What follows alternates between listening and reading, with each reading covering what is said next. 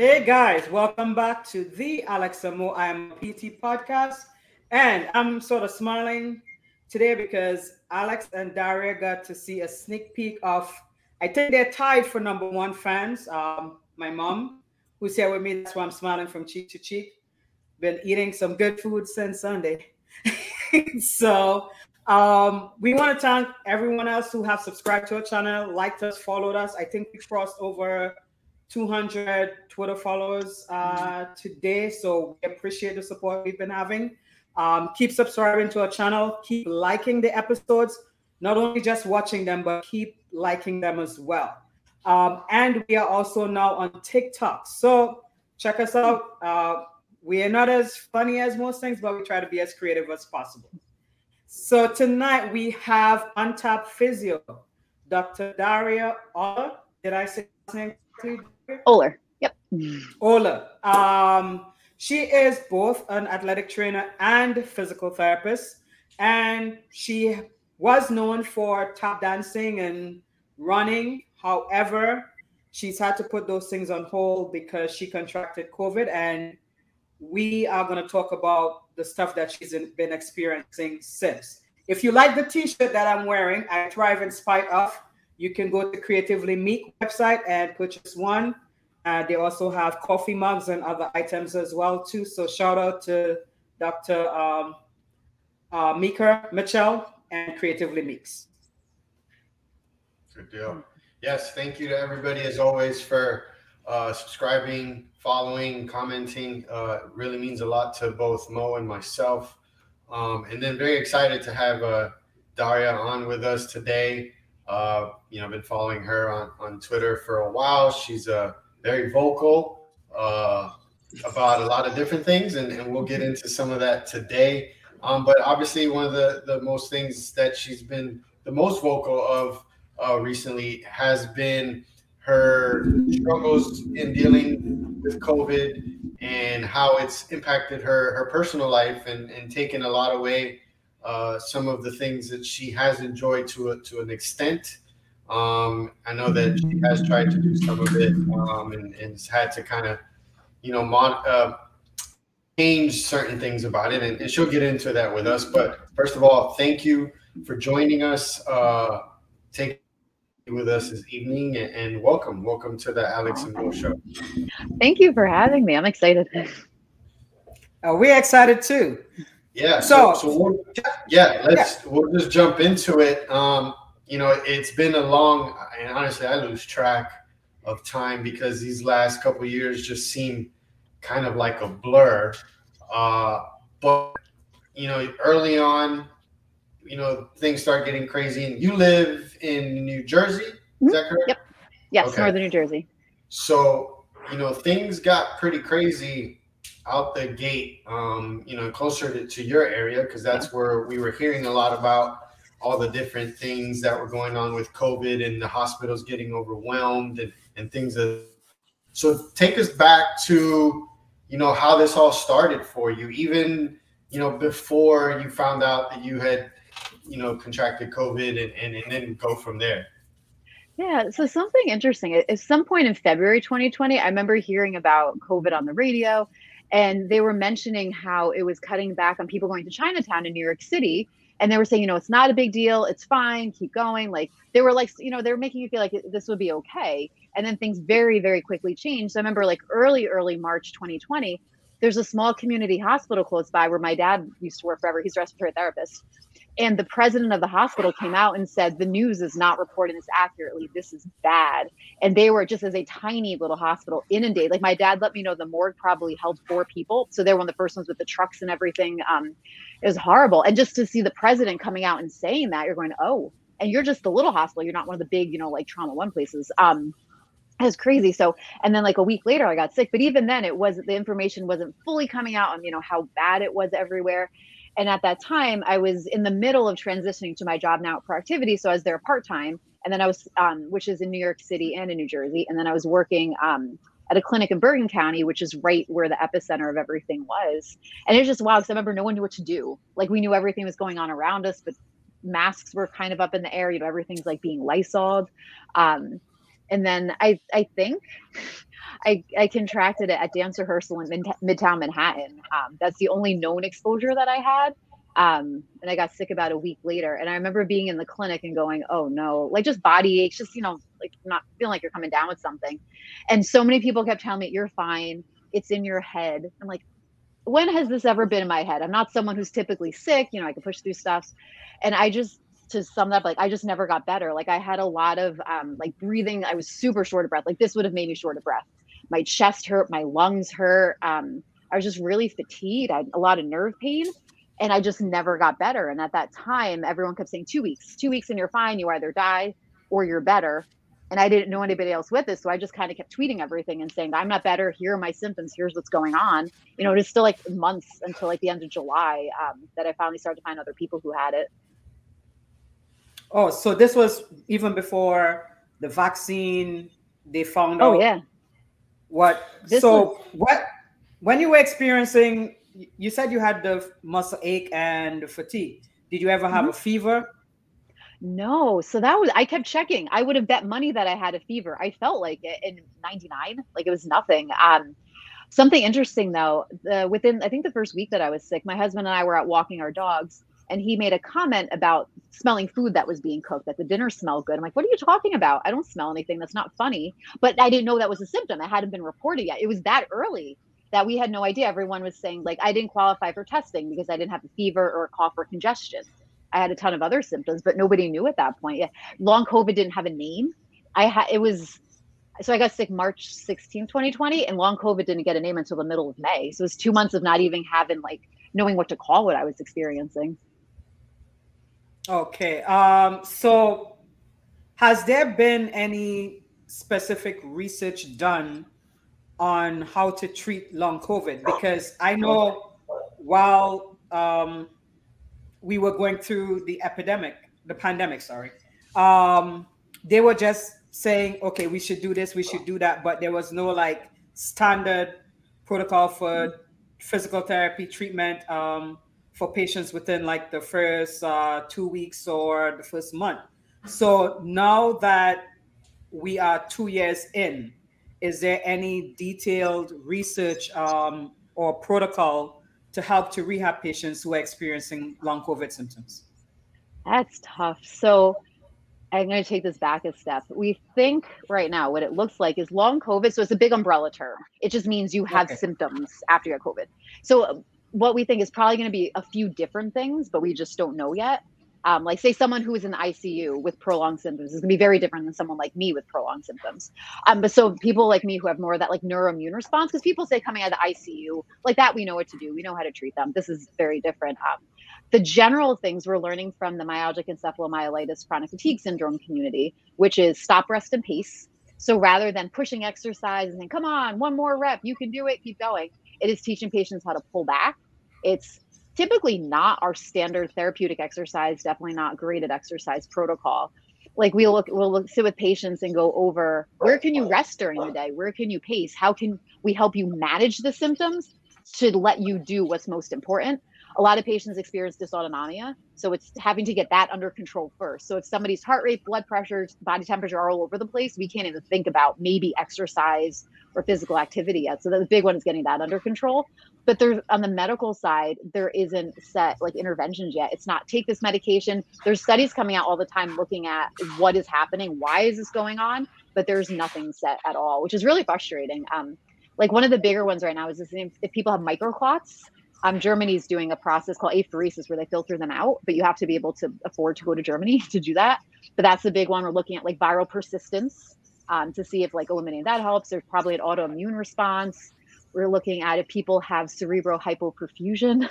We're seeing changes in gas exchange at the lungs and in the periphery. Like there's so many different things, and it's kind of looking at like where do you start? So us as PTs, we're just looking at like symptom management. How do we help get things under control? How do we help patients get through their day? If you have family, if you have kids, like what things you actually like you have to do, and how can we help you manage it? It's crazy. There's no set protocol either. It's not like say orthopedics. Here's your ACL protocol that we can probably follow. Everyone is so different. There's not a timeline. There isn't if you can do this, then you could do this. It is very episodic and unpredictable. So somebody could be great for the most part one day and then be completely tanked the next day. For patients to get to a clinic could be very difficult. Just the act of driving there, the act of just speaking with one of us, like receiving their history could be a lot of like cognitive demand on them. So it's having to sort of relook at what we call PT for them. It's not like 3 times a week for 4 weeks.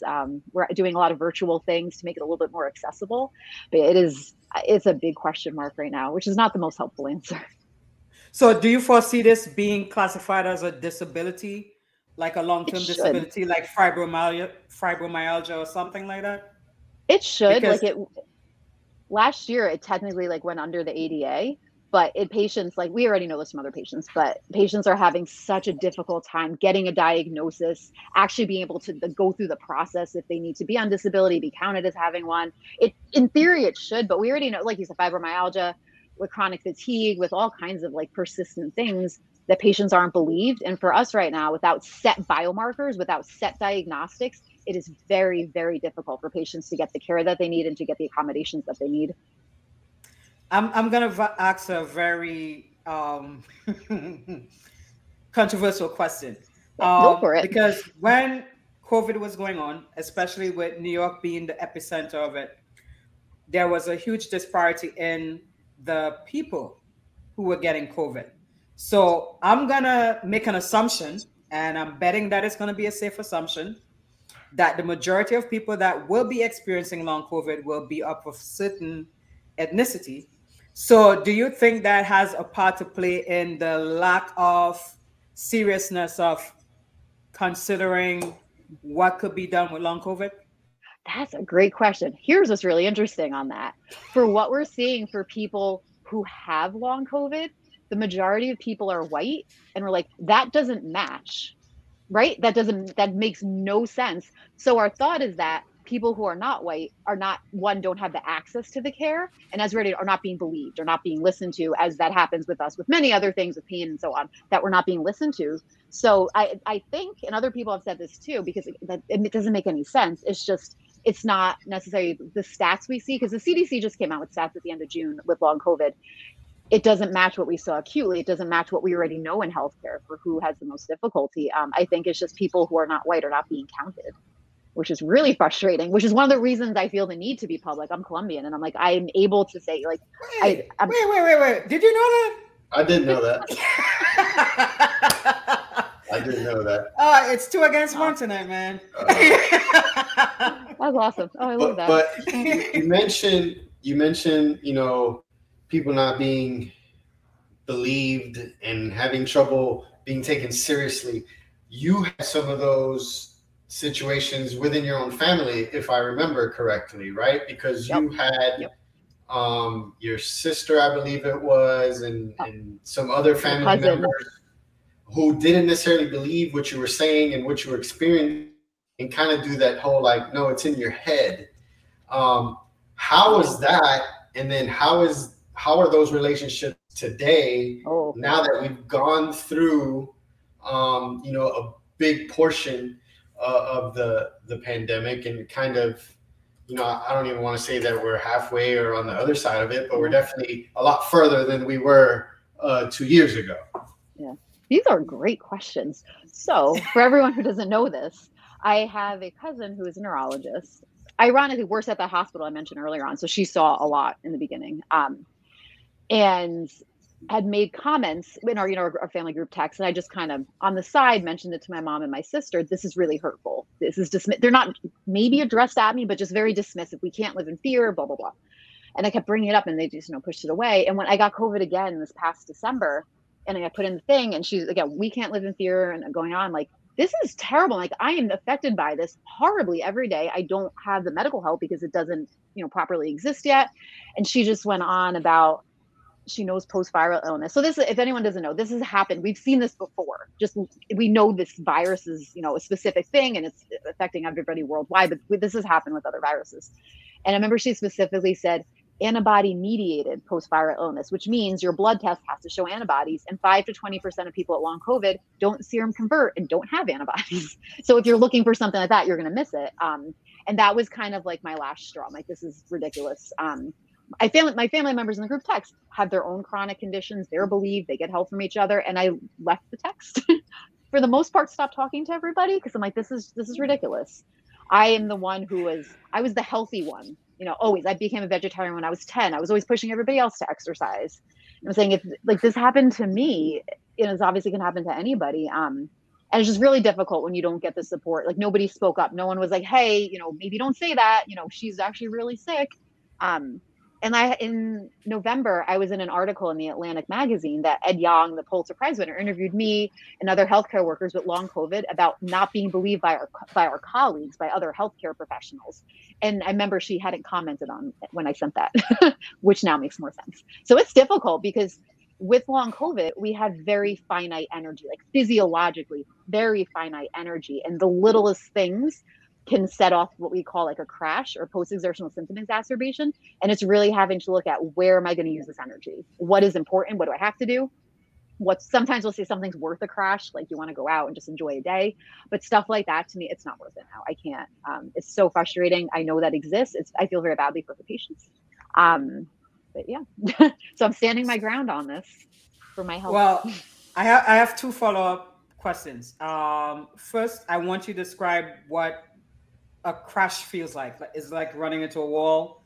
And the second one is, I honestly believe that it's not that people didn't want to believe what you were saying, but a lot of people's motive for believing in if COVID was real or not, I honestly believe it was political. So depending on which side you aligned with,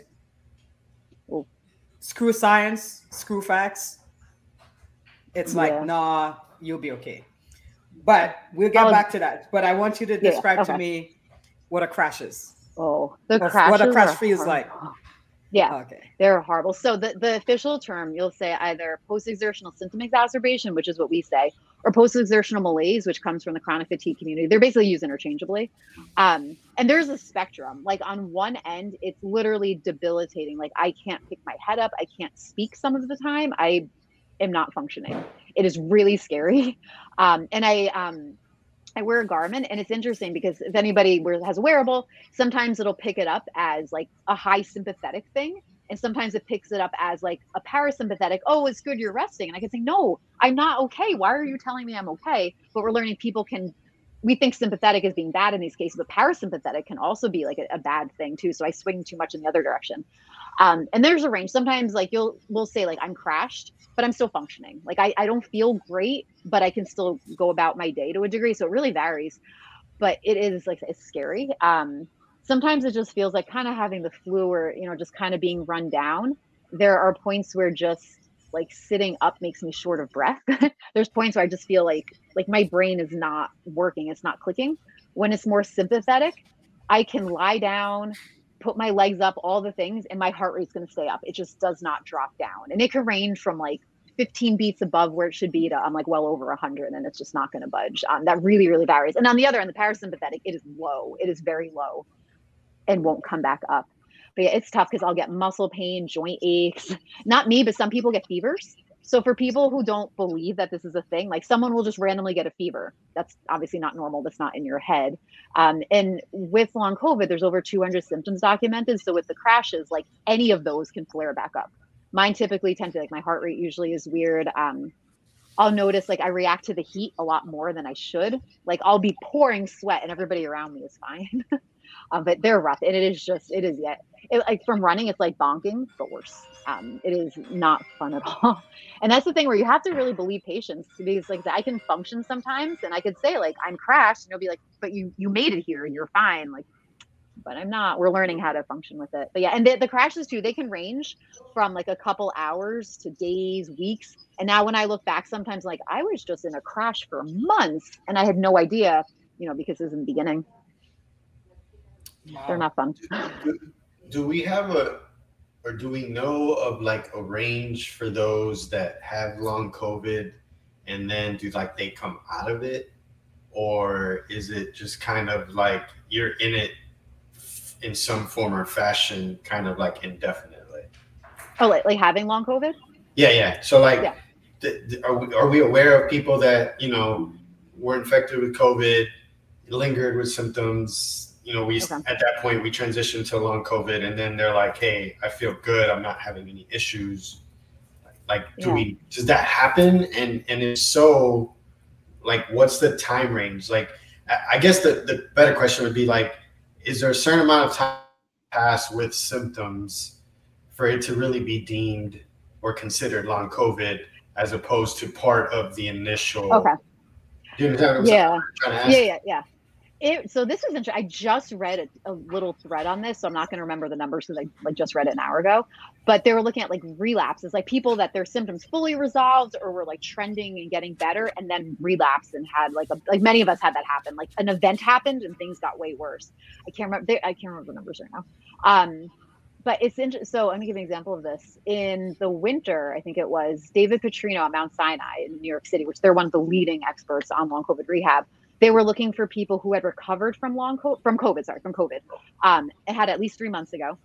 And they said it was something like 80%, roughly, I forget, of people who called up or, contacted them to say, I'm recovered, I'd like to be in your study, were not. They thought they were. They 100% thought they were better. And then you get to talking to them, you're like, so that's where it's tough, because some people will say, I'm definitely better, and they don't realize there's things lingering. Or they'll say, I'm recovered, and then you find out, but I can't run anymore. I'm recovered, but my cognition's off. So it's not really recovered. So we don't know that. And every time when I see numbers coming out, so from the CDC, they had at the end of June, 19% of people with COVID go on to long COVID. I'm guessing that's an underestimate because people don't recognize it. And that also fun fact, 7.5% of all US adults have long COVID right now, which is just going to keep going up. Yeah. So we don't know. And what's interesting and sad to see is sometimes people, as we know, can be asymptomatic. They only know they had it because they had to take a test for some reason. And then months later, symptoms pop up. That even happens in children. And that's what's really scary. So it's hard to have like truly accurate numbers, but yeah. So that's something everyone has to remember when you look at stats like that, know that it's going to be underreported, in part because people just don't recognize it, or depending on if it's a study, like the qualifications to be in it, they might miss some of the symptoms that count as long COVID.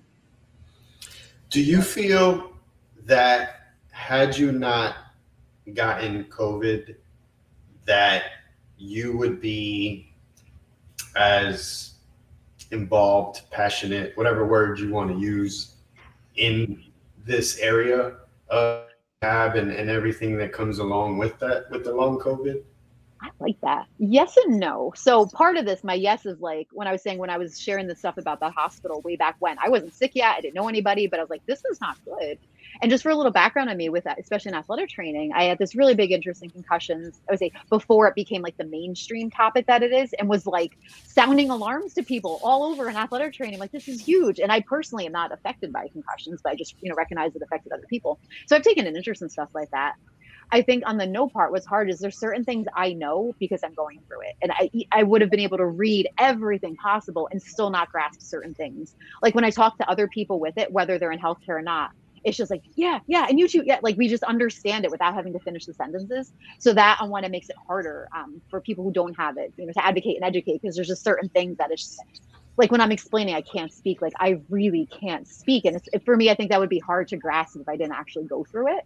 I think, though, I still would be, because even now, well, I'm already sick, but even with polio and monkeypox floating around, this is something, I've always had an interest in epidemiology and public health. So I think so. But yeah, again, I don't know that it would be to this degree to understanding how serious it actually is. That's a good question. Well, let me knock on wood. I have yet to contract it, although I've been around people. But I recall back in September last year, when the APTA decided to host the centennial function, I was one of those in attendance because I just felt I needed to get up. Basically, because, all right, felt like I was trapped in my house because I was treating patients with COVID. So I didn't really want to go around any friends or family members because I have exposure to it. And I was looking forward to seeing colleagues. So I went. I did wear a mask, and I still wear masks now, certain places. But, we took off the mask for photos, and then some of us eagerly posted it on Twitter, and then we saw the backlash, and I was like, "Whoa, Yes. this is And this is not good."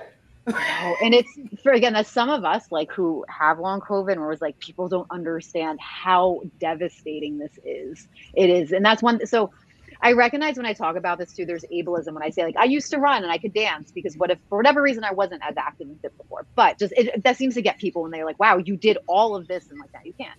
So not it's we're trying to convey to people how bad it is, and then the addition, the potential to like spread it to other people when you're going home. Like I don't know if you guys probably saw this recently. NATA had like a super spreader that was just no precautions anywhere, and that's thousands and thousands of people, all over the country are going. I'm like, and even just for us as a profession, like to model good behavior for everybody else, because I hear stories just random people I interact with are like, oh yeah, it's over. Like someone was just telling me their wife just had a preemie and at 29 weeks, and they're just like, lax going to see the preemie. Like the hospital is lax on this. Oh, gee. So it's like that's a weird tone because people who aren't in healthcare then are like, oh, it's fine, the pandemic's over, and I'm here going, it's not over. Or even now, just like slight tangent, but the deaths are down. They're not what they were in the beginning, thankfully, but it's misleading because the cases are going up, which means the long COVID cases are going to go up. But you don't hear about that as much in the news. Like every time there's news reports, I'm like, but long COVID. It's not just like the deaths and the hospitalizations. So I always look at that in healthcare, like we're like trying to, like the same way we do with exercise and eating well and all that, like trying to model some good behavior and show people like this is still going on, because unfortunately the news doesn't convey it very well. Well, I think a lot of people have gone to the point where it's like fatigue for them listening and seeing it. And some people have come to the conclusion that COVID is going to be like the regular flu. You get the flu shot, you either get it or you don't, but you're not going to die.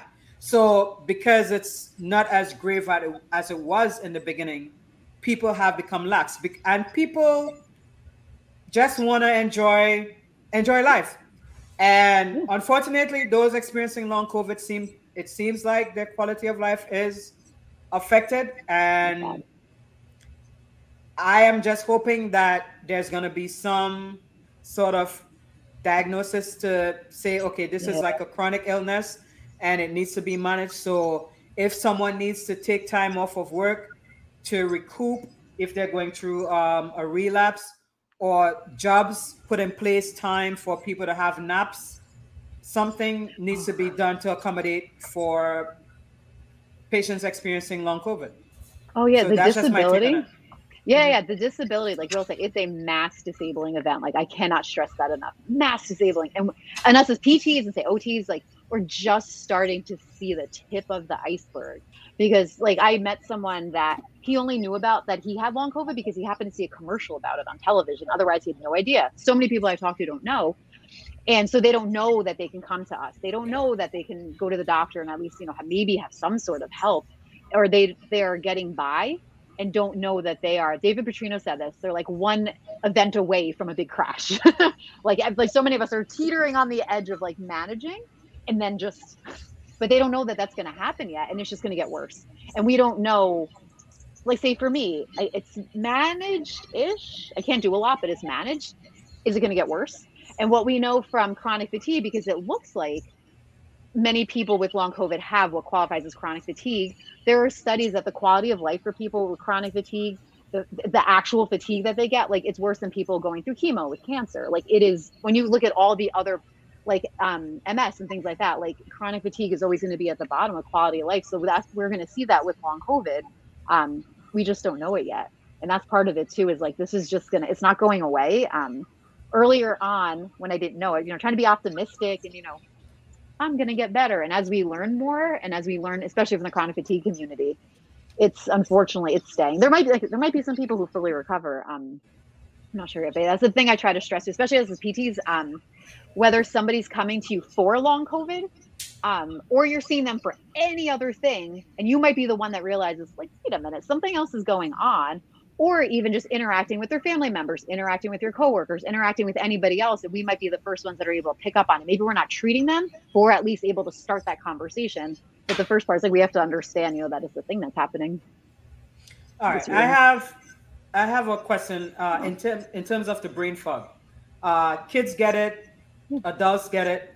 So, how, as a student, if you have COVID or had COVID and you're experiencing long COVID, if is there any accommodation that's going to be made for students who have difficulty concentrating, or because ADHD was a big thing, so has Yeah. there been any link to long COVID and attention deficit spans? Or because Carla just commented that she's experiencing prolonged COVID symptoms herself, so is there Yeah. any link with long COVID, attention deficit, or early onset dementia, anything like Oh, that?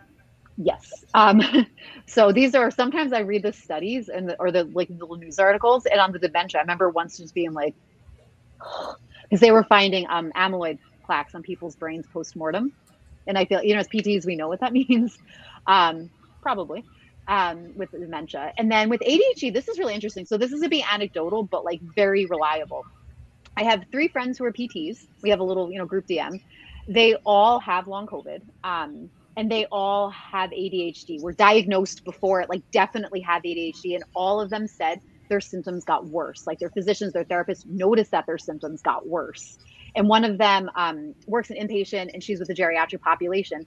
And before, she knew a lot about long COVID, thought she was developing dementia in her early 40s. And like she knows what dementia is because she works with the geriatric population. And I started to think I had ADHD and dyslexia. And I've never had any kind of problem like that before. I haven't, off the top of my head, I don't know that I've seen studies specifically on ADHD, but just cognition overall, yes. Like there are executive function problems, short-term, long-term memory. For me, in dance rehearsal, which I have been dancing since I was 3 years old, and there's a way you learn how to learn and learn quickly. And I can't build, I'm blanking on the word right now. I can't build on it. Like you learn a little bit of the dance and then you go on and then you go back and then you go on and you go back. And I can't do that. And it's so frustrating because I always could. So I look at that as like my cognitive rehab to kind of practice that. And we try to develop strategies. Like I have a lot of things I have to do now to help me, but that's very energy demanding.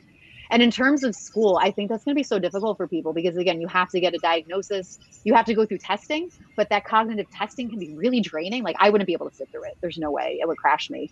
And you have to hopefully have teachers and professors and things who believe it. Like I've spoken to college students, grad students. I've been interviewed by college journalism students who have long COVID, and they've, told me about their struggles with it. And there's not always an easy answer because say like, as an example, like extended time on a test on one end would be very helpful, but now that's dragging out the time I have to use my brain to complete the task.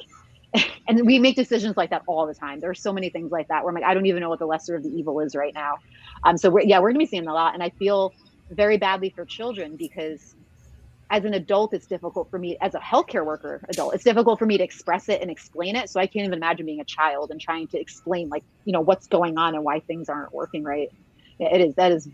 And it's hard because actually there's a neuro PT that I know in New Jersey that she was saying how, so she works with patients with TBIs, that it's not always glaring. Like when you see someone with a severe TBI, we see the deficits, that's obvious.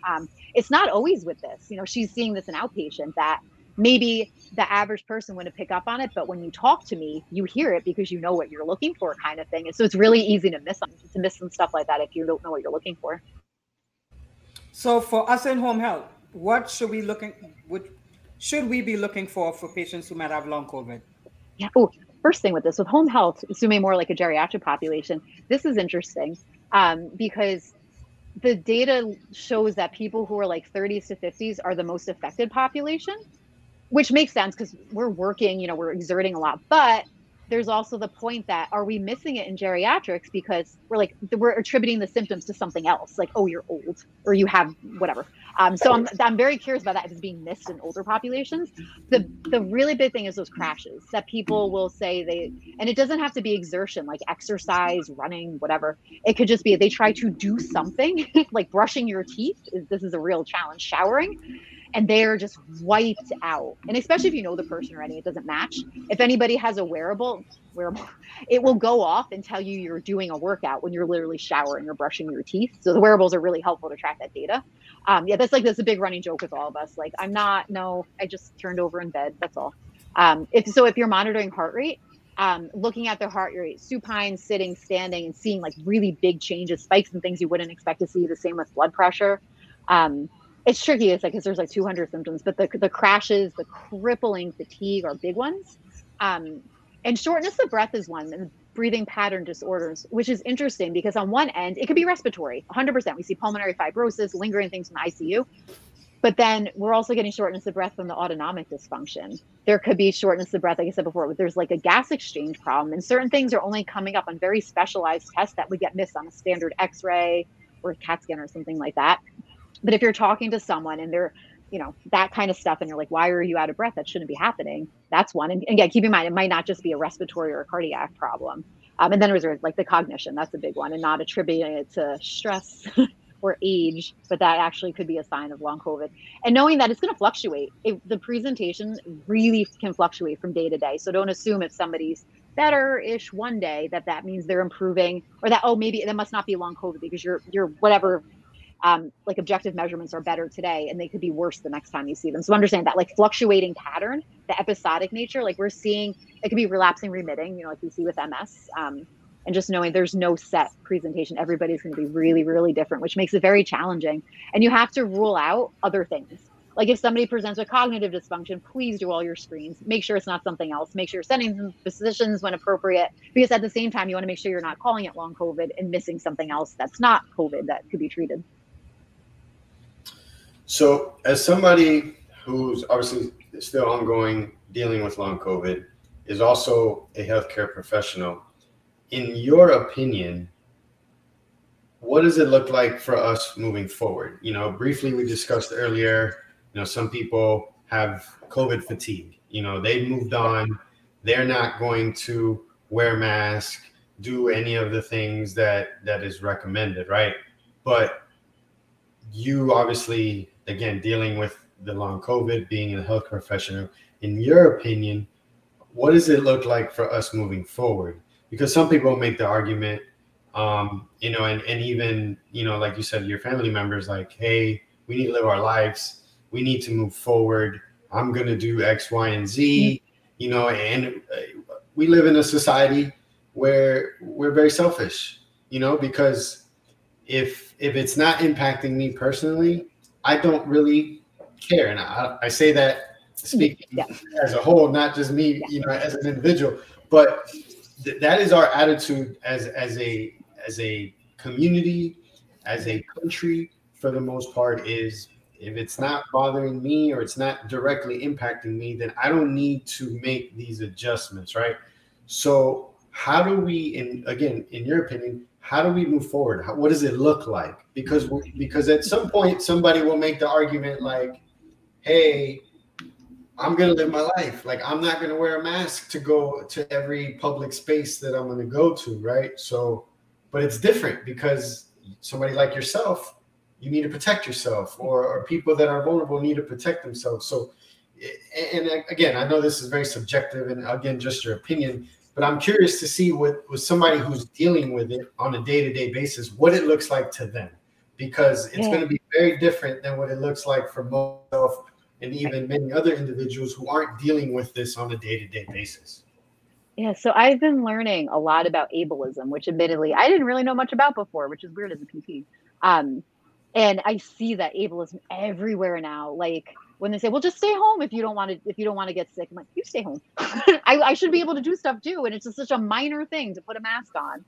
And just for context too, we say with masks, I would love to be an N95 all the time. It is so physically taxing on me to wear one, like obviously do when I work and stuff, but it flares symptoms up. It makes so many things so much worse because it's so much harder to breathe through than another mask. So I'm like, I wish people who could wear them did, because then I could do more things, but I have to limit what I do so I don't get sick. So today I was talking to somebody and I was just mentioning like, oh, I got my second COVID booster on Sunday, and oh, why'd you get it? But someone I knew I could talk to about this. And I brought up too, and I was, other viruses going on, I would like to get vaccinated for those or boosted. And I was saying, it's not only me that I'm concerned about, I am, but in the clinic, I have very high risk patients. They're older, they have, whatever conditions and things going on and disabilities. And I always get my flu shot for that reason. Pre-COVID, I probably would have been fine with the flu if I ever had it, but was always very aware of the patients I was working with, and I don't want to give it to them and their families. That is a big thing. And I think for us in healthcare, we get that. Sometimes that helps, that people go, oh, I didn't think about that, or like maybe you're fine, but you're going to bring it home to someone who's not going to be fine. Yeah, because it's a tough sell. But this is a good example. So I physically went to the San Diego Pain Summit in February, and the only reason I did, one, masks were still required on planes, because she was very, very strict on this. You had to be up to date on all your COVID vaccines.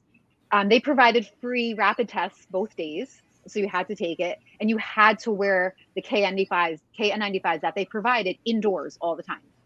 And it was San Diego, so we could leave the doors open in the room that we were in too, I'm like, so I'm comfortable with that. There are so many things in place, and she purposefully didn't make it a large conference that year, keeping the numbers down. That's great. For me, I'm like, it wasn't a big inconvenience to anybody, and people still attended, from that, it was fine. And I'm like, that's such a good example. It wasn't difficult at all versus like the example I get NATA. I didn't go even though it was in Philly, which is closed, because there's nothing in place. That is very ableist. That is excluding me and many, many people, whether they're sick or disabled or their family members are. I'm like, no, like it wouldn't be hard. But it's like you said, it's a tough sell because we're a very selfish society as a whole. And I think sometimes this resonates with people. It really depends on who I'm talking to. But when you look at the bigger picture, like say the labor shortage, which is multifaceted, part of that is long COVID. There are numbers coming out right now in I forget who said on Twitter, someone doing the study, but it was like approximately 2 to 4 million adults are working with long COVID.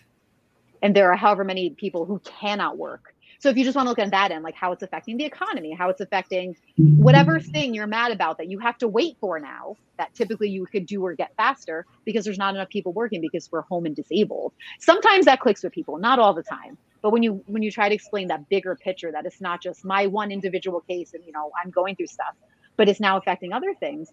Or say even me as like an artist with dance. And I don't know if other people think this way, but I'm like, we're missing out on art now. I don't know who, but we're missing out on painters and musicians and dancers because they can't do that.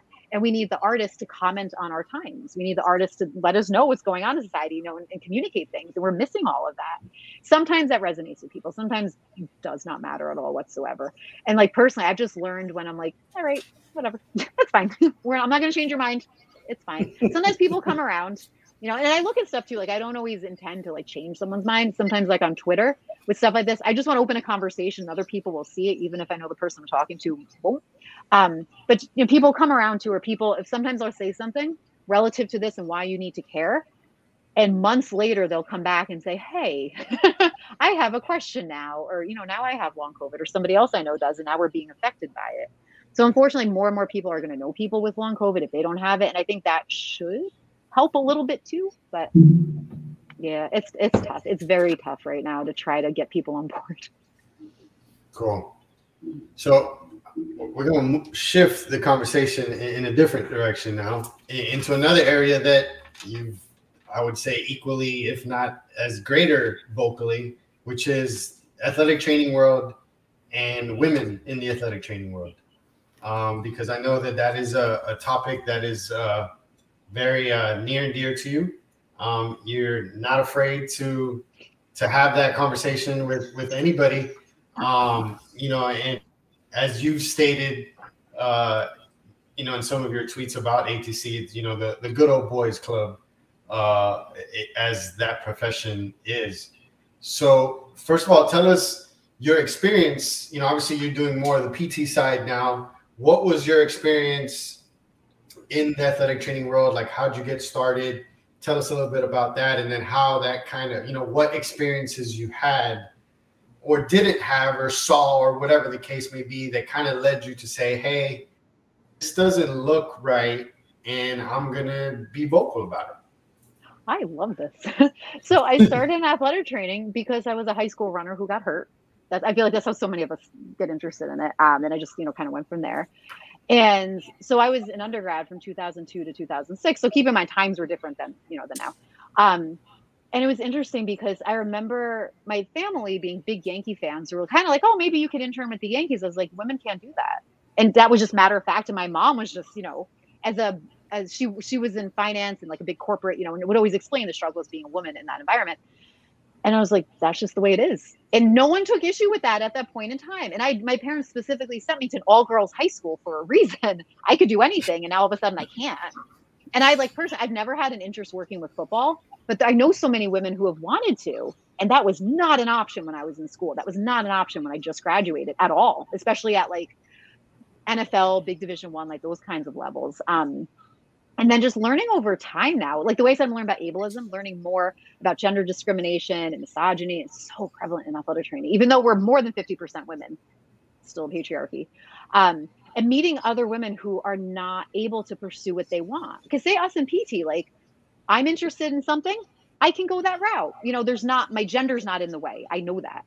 And that was not the case in athletic training. Not me personally, but like for other women I know, I worked with students who their mission, I actually don't know what they did in the end, but we're like, I'm doing it. I'm getting to the NFL. I don't care what it takes. I'm going to fight everybody. And I'm like, you shouldn't have to do that. It should be based on your qualifications. And I would see males who were not nearly as qualified objectively by grades and stuff like that. If you're just looking at like the soft skills, like just not there. And they got the opportunities. And I think how to say this without giving anything up. There's someone I've been talking to recently who's experiencing what happens when you literally promote in a job, mediocrity. And when I'm saying like we need to hold each other accountable, gender's one aspect, because look what happens when we don't. We're not only are we women are not getting jobs that they should, but people who are not as qualified keep getting these jobs, and it just perpetuates it. And when I always hear like, you're being negative, you're anti-AT, I'm like, I'm trying to help. And I'm in a position where I can speak up. Like I always say, what are they going to not hire me for the job I'm not applying for? There's nothing to lose right now for me. Versus I get DMs from people who would love to speak up, but either we call them YPs or young professionals. Either they can't because they need a job and they know there's going to be they're going to get retaliated against because they see it happen to me. I've been blacklisted and lied about. So I'm like, I'll speak up. I'll do it. Or other people would like to. They know they have a little platform. They know that they're cishet white males, so they have power. But they're like, do I want to get sucked into this? Do I want to now be in the middle of, what they see me anytime I speak up on something? So it's really frustrating. And it's not only on, I think, for just women having opportunities, but I see clinically how it affects things. When we see, I speak about this a lot, deaths in college football from exertional heat stroke.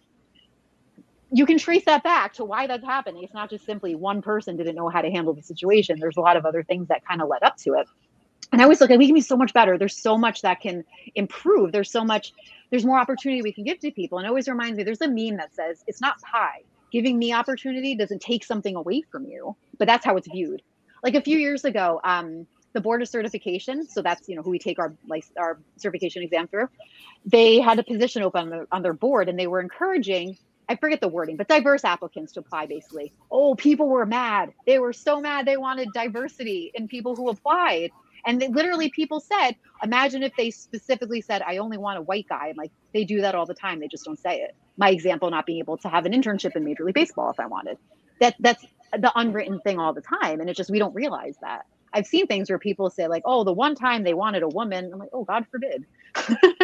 It's crazy. And it affects so much down to patient care, and we don't realize it. And the thing too, when I was talking about with long COVID, the labor shortage, AT has a big labor shortage right now. To me, it seems like more than what we're seeing in PT and other areas, some areas of healthcare. And in part because they're done. The younger generation is not having it.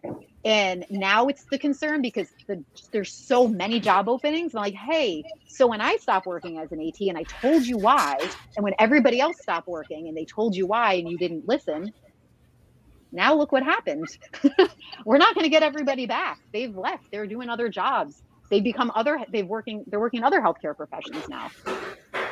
So do you foresee that with physical therapy? Because I'm noticing quite a lot of PTs are getting frustrated quickly with the decreasing return on investment and wanting to do something else completely. Yeah, that's rough. Oh, that's a whole other story. Oh my God, yes, that is terrible. And I think many of us didn't realize that going into PT school. Like, oh, I'm going to take out loans. Everyone does it, whatever. Especially on the insurance end of it, as we're not getting reimbursed. That's interesting because I know I'm seeing more people go cash-based, which is good and bad. Good because you're going to work, bad because you're only seeing people who can afford cash. That's tough too. I've seen a lot in PT where I think people are getting creative in how to use your PT degree and training and education within the field, even if you're not treating clinically. Maybe not officially leaving, but yeah, I know that's happening too. It's sad. Are you talking about non-clinical physical therapies? So this is an interesting comparison because when I went to my first Women in PT Summit, and it was great because they were giving all these examples of the non-clinical jobs, like, go do your thing, whatever you want to do. versus on the AT side, they're like, we're done.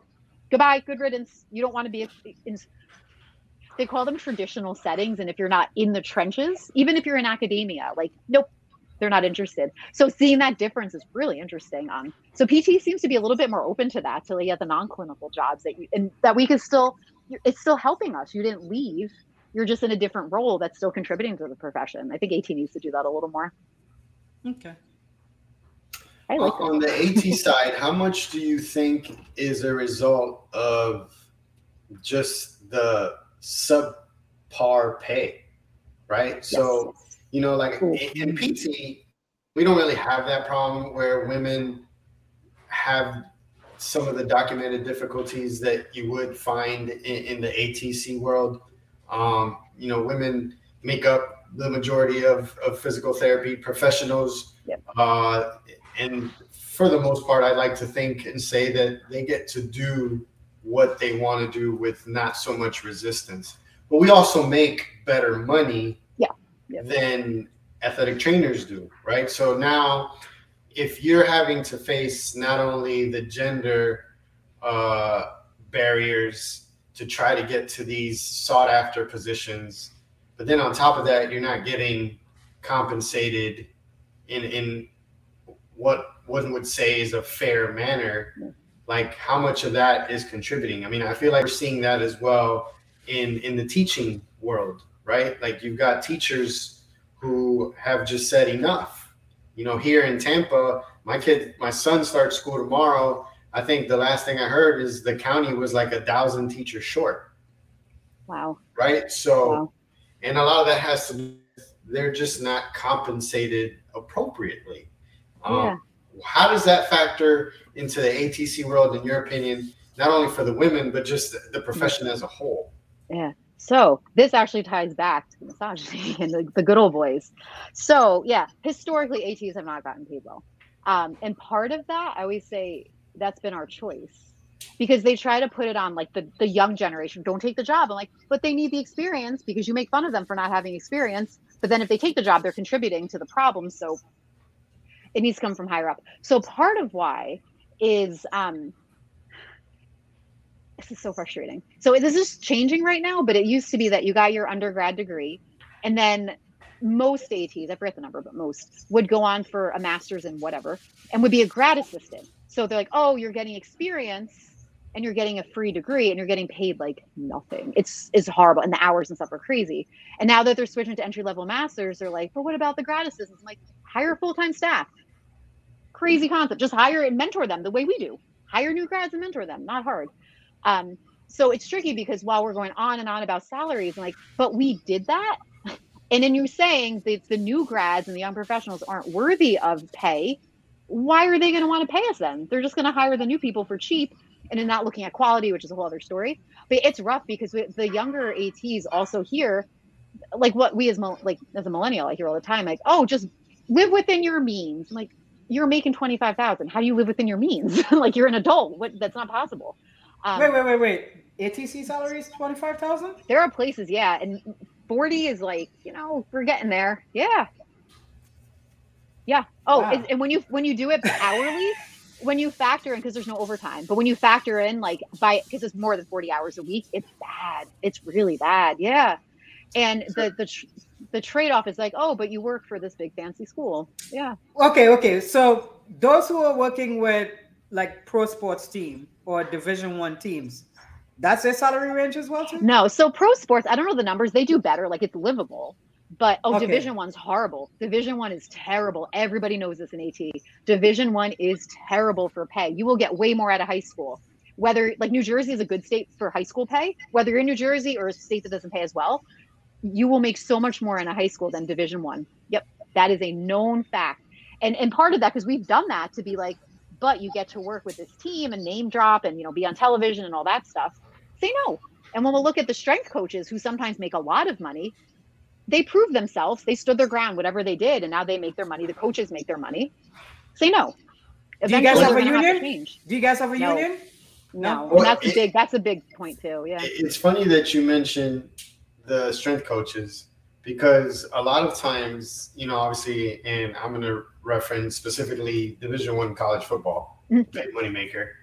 You know, as these coaches get hired into these new programs, you always hear that they bring the strength coach with them, right? So they have a strength coach that they've worked with, established a routine. The players, you know, act and look and react and perform a certain way. So they want to bring that with them to that new program. Sometimes you get the head athletic trainer that comes. Sometimes it's just like, hey, you're inheriting this new coaching staff, new philosophy, kind of deal with it. So it is interesting to see how those strength coaches have positioned themselves, at least within Division I football, to say, I'm an integral part of the way that this program is going to function because me and this coach have a relationship. We both like the way it works. The results speak for themselves on the field, you know, and everything that comes after that. Whereas the athletic trainer would theoretically should be just as an integral part of that because it's a cycle, right? Like you have your athlete perform, but at some point or another, that performance level is going to drop off, whether it be injury, whether it be nutrition, whatever the case may be, where an athletic trainer could fill that gap so that the strength coach can continue to do. You know, my background is sports physical therapy. I did a sports residency. So I'm very familiar with that whole dynamics. And I've always been surprised because, you know, the money issue is truly a reason why, even though sometimes I regret it now, you know, when I was in high school, I played soccer, was always in the athletic training room. And that's how my love for rehab started. At that time, my high school athletic trainer, who is now, I think his last title was the head of athletic training for the University of Miami. You know, I spoke to him all the time. I was very cool with him. And I was telling him what I wanted to do. He's like, man, I do this. Don't get me wrong. I love what I do. There's no money here. You know, and he was kind of the one that guided me to physical therapy because he's like, I know you'll love this, but there's just no money here. You're going to work endless hours. You're not going to, you know, the return on investment at that point just isn't great, which is sad because, you know, I graduated high school in 2001. We're now in 2022. Doesn't seem like much has changed in 20 plus years. No. It's terrible. When I moved back to New Jersey, because I was at Penn State for 4 years, I fell into an AT job, interim AT, right at the beginning of August. Someone left the university. I filled in, and it was through a clinic, so I was getting paid hourly, and they offered me the staff job at $35,000. I'm like, for 80 hours a week? No. And I knew they weren't looking at my PT background at all, and that I'm like, no. I literally said, I have a mortgage. We just bought a house, and right after that, obviously, like a new grad took it. You know, and they were understaffed too. I'm like, I'm doing this right now. Do places get an advantage if you are both an athletic trainer and a physical therapist? It depends. Some might. And sometimes we see in professional sports, they want both, but not always. I've been in situations where like, it's nice you're a PT also, but yeah, especially in like a college setting. Sometimes though, some universities do specifically hire a PT for like the rehab component, which is weird because in theory, the AT should be able to do all of that. There's some really weird things that go on right now, but yeah, it's sad because the older school mentality in AT is like, yeah, you're doing it because you love it. We're not in it for the money. And people like me are sellouts because we went on to another profession. But you want to live your life. You want to have a family. You want to be able to afford basic bills or to tie back. What if you end up chronically ill or disabled? Now what do? You know, you're not going to make it on 30,000. That's not possible. It's so frustrating. And there's room for change, but we have to be willing to work for it. And I see it in the younger ATs more. It's not to say all the older ATs, it's definitely not. But there's still a mindset in there, and it's so difficult. I can't tell you how many times I've been called a sellout. I was about to ask you about the turf war, like which side you be on, because you know sometimes there's ATs. It's ridiculous. I will be honest, as I am. I will be honest with this. I see a lot of propaganda, which I used to believe, and other PTATs also said the same thing privately. I used to believe this too, and then I became a PT. You're like, oh, that's not true. but it's still there. And sometimes I'll say to people, like my friends privately, go on PT Twitter, find where we're talking badly about the athletic trainers. Go find it. And it's not there.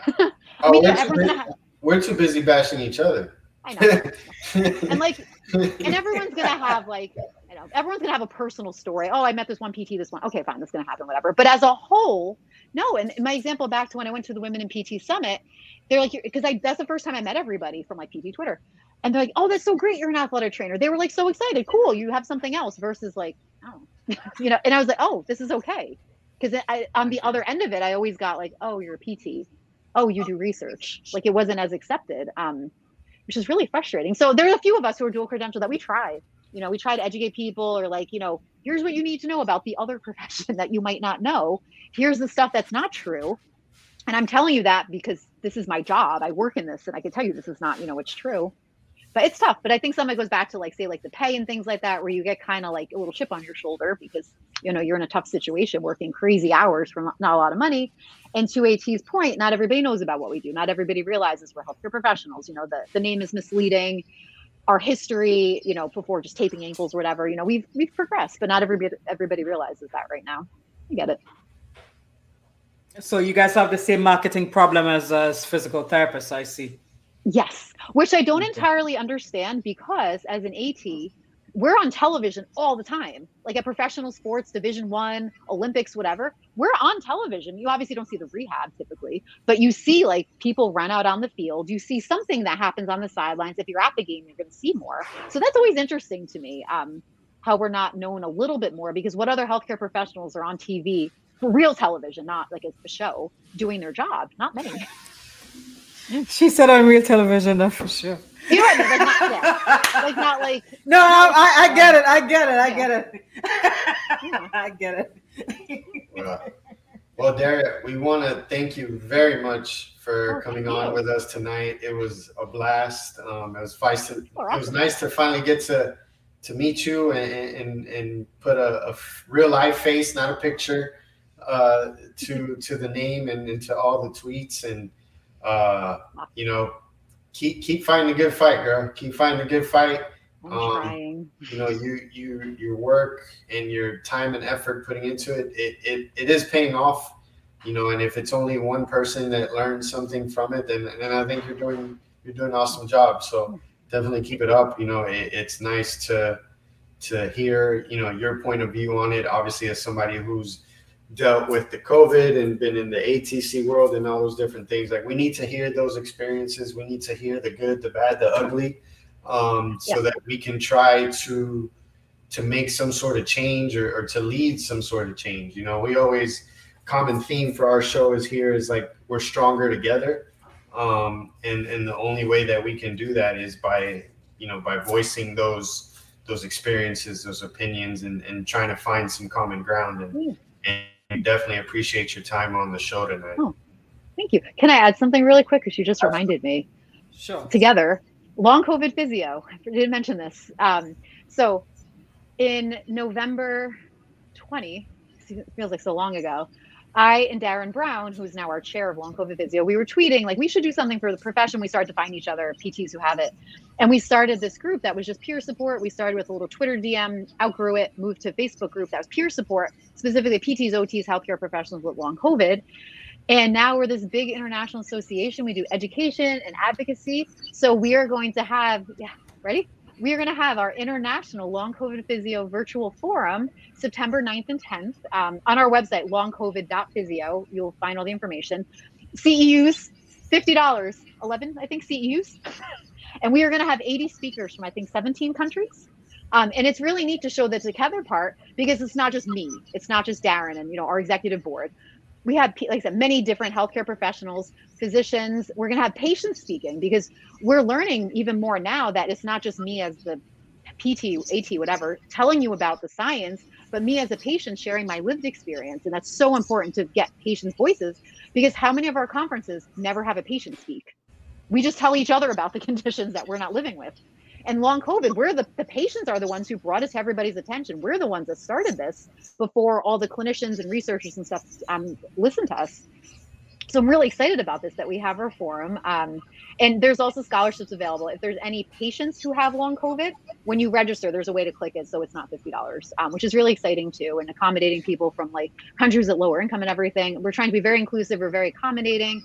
Things would be very accessible. It'll also be recorded because we know people with long COVID and other conditions cannot do 2 full days on a screen.